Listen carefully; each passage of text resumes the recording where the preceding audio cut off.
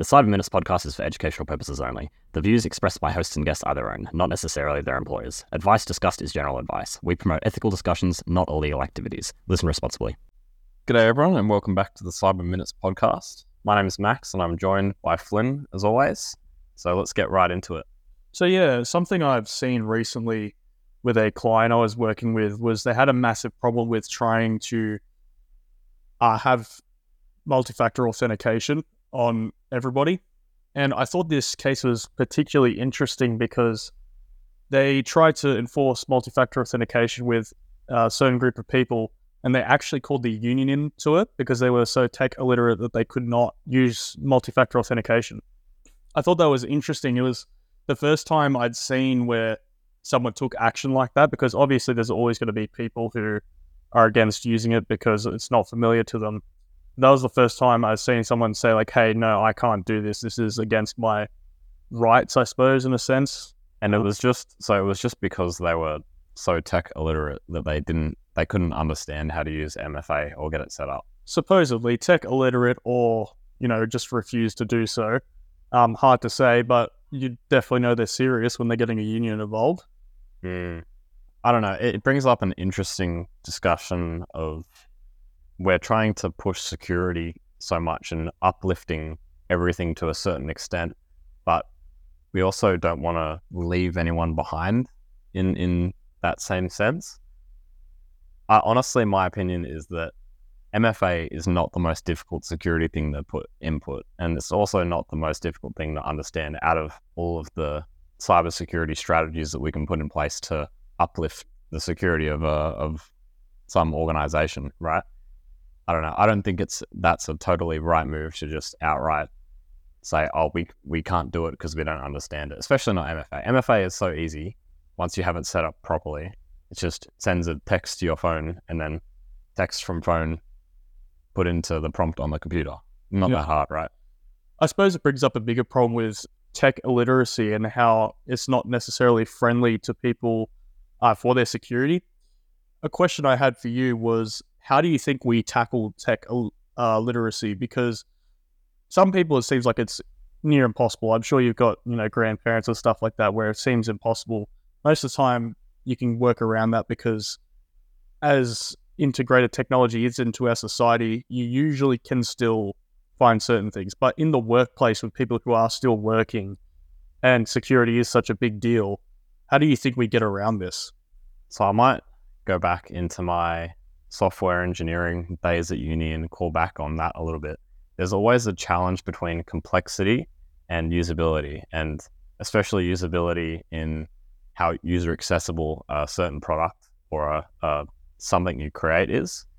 So I suppose something we have to try and overcome is putting all these complex security procedures in place and defenses, but it's also important to make them as simple as possible for the end user. I think that's probably a way to go. Say you have an MFA set up, you don't want the UI to be jarring and terrible and really confusing and slow, especially not slow. That's quite a bad one. Make it really simple, make it really intuitive, really easy, and make sure, say you're trying to find a solution, test a lot of them, and make sure you're picking the one that's the right sort of fit for your organization. In my opinion, I don't think that MFA is something that's worth going to the union after. Yeah. It's not really like the most complex thing out there, but some people, I suppose, are really this probably isn't a cybersecurity issue at all, really. It's if they can't use MFA, they probably can't really use computers at all. Yeah, basically. Yeah. But they did field work and they use iPads. So they have to access systems in a way. But you'd think that if they could use an iPad, they could use MFA. You would think that. You would think so. So I don't know, maybe it's an issue with them being stubborn. It really is. I don't know, maybe we need to change the education piece. Maybe you need to take away these people to the side and say, like, we understand that it's difficult, but educate them on the risks involved with not having MFA and how MFA stops a lot of different attacks. Yeah.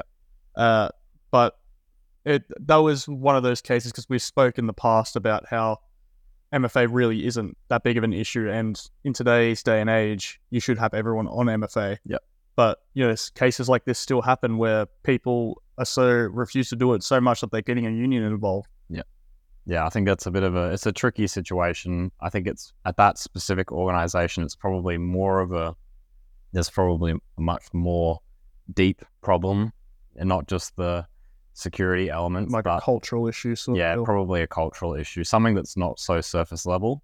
Because if you're not putting in prompt, like if you're not able to set up your phone number to get a text, or set up an app that's going to give you a code, and then just literally put that in the iPad, then it's, that's not the most hard thing to do. Anyone can figure that out, really. Yeah, I wonder if maybe usually we think about using dongles and hardware tokens as a more difficult form of MFA, but if this person's only using an iPad in the field, maybe they just have a dongle, plug it into the iPad, use biometric authentication or something. Yeah, that's another solution as well. But I suppose if they forget that, it's going to be all hell. All hell breaks loose.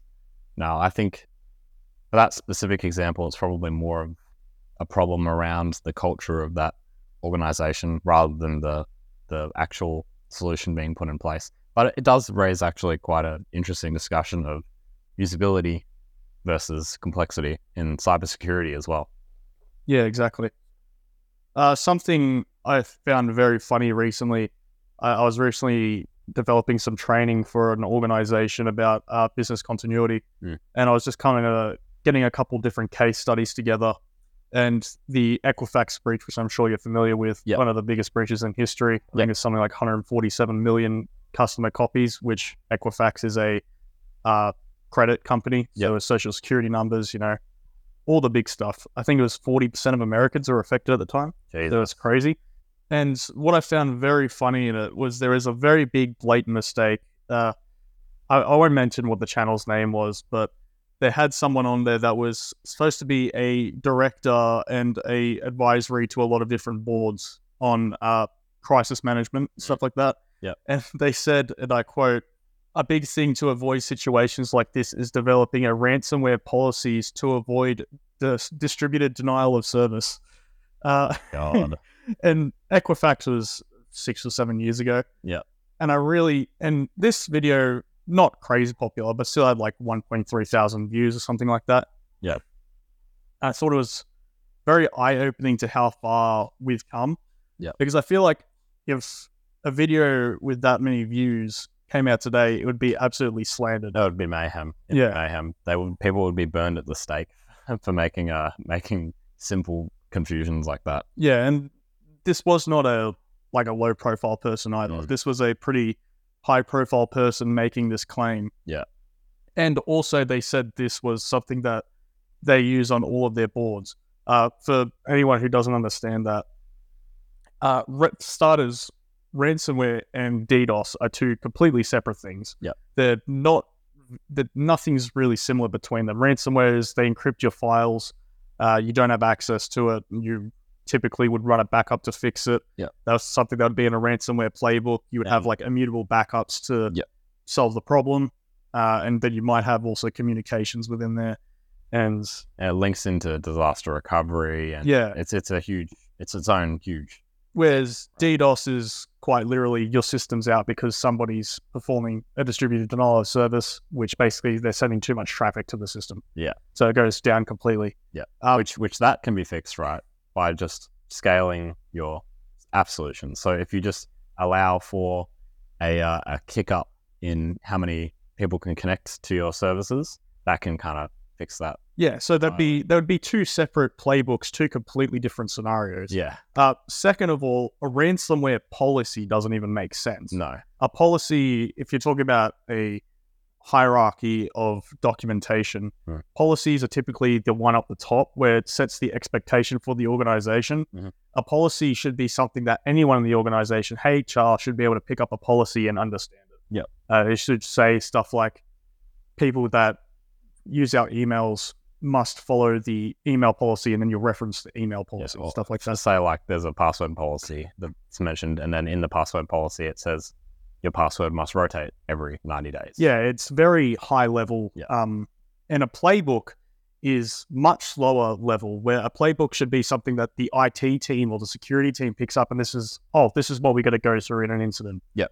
Completely separate things. And a ransomware policy I've never heard of, because it doesn't sound like it makes any sense, because it's you typically have something like an information security policy that's more overarching, that trickles down into procedures and playbooks. Yeah. And look, if they understood the terms loosely enough, they could have been trying to say, when you need to put a ransomware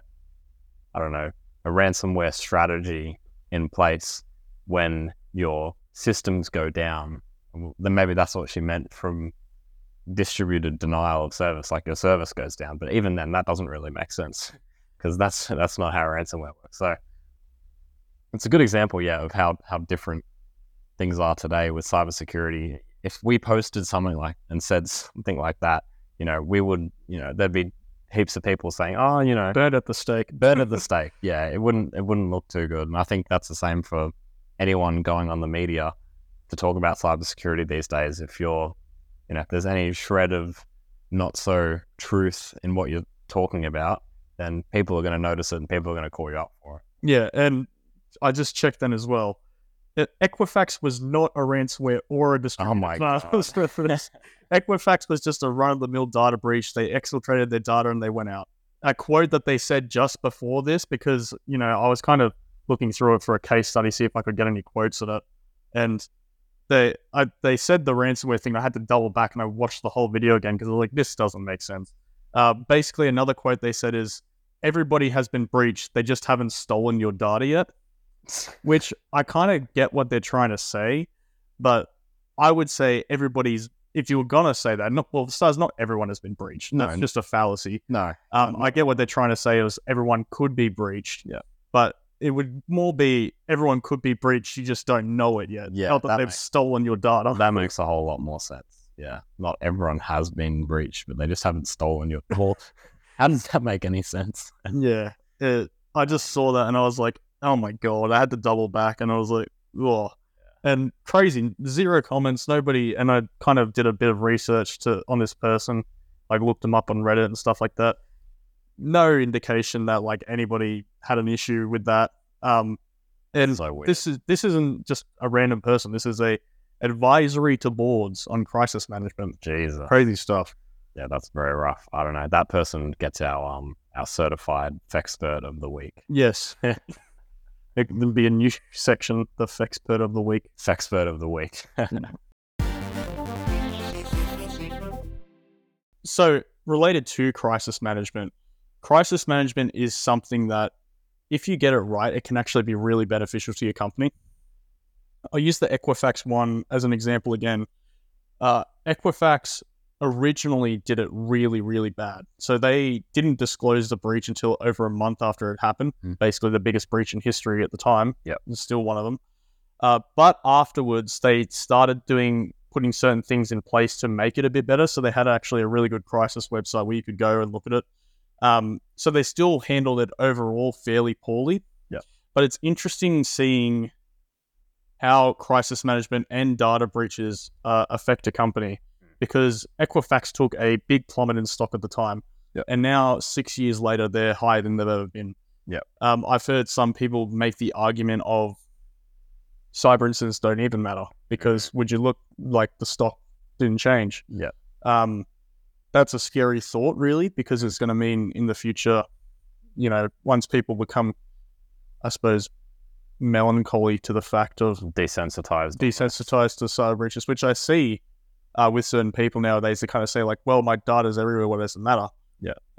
Anyone listening, that's the wrong approach. Yeah. By the way, it's I'd say a big reason for that is your attack surface. Yeah. So, for example, if you're in the Medibank breach, that's pretty bad.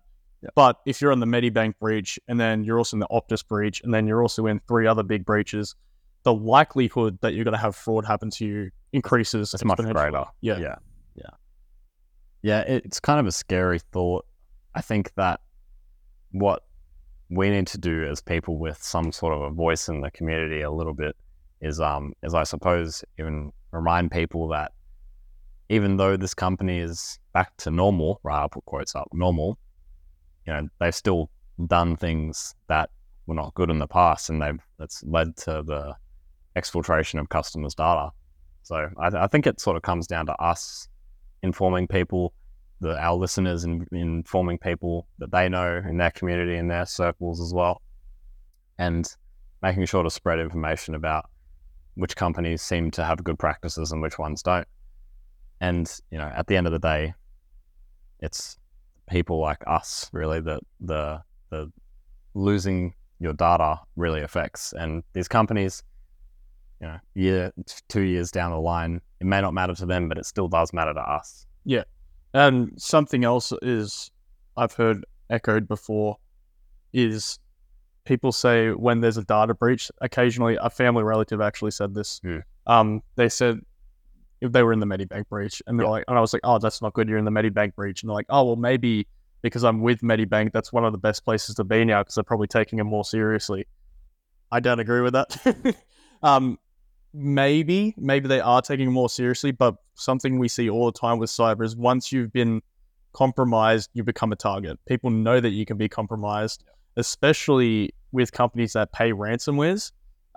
Once people know ransomware gangs know that you pay a ransomware, well, they're going to go for you again. Exactly. They know you're going to pay. Yeah. Stay vigilant, I would say. Yeah. And just another little fun note. We're going to be attending a few conferences just sort of in this year, in the next few months and into the year. So if you see us, feel free to come by and say hi, and we might do some live filming of questions at some of the conferences. You never know. Or you might actually hear us. I'm not sure how many of you have seen us. Yeah. You may hear us talking, and if you think, oh, that's familiar, feel free to come up and have a chat. Yeah. Thanks for listening. Just a reminder that the Cyber Minutes podcast is for educational purposes only. The views expressed by hosts and guests are their own, not necessarily their employers. Advice discussed is general advice. We promote ethical discussions, not illegal activities. Have a cybersecurity question? Send an email to cyberminutespodcast@gmail.com, as we'd love to answer it. Stay cyber safe.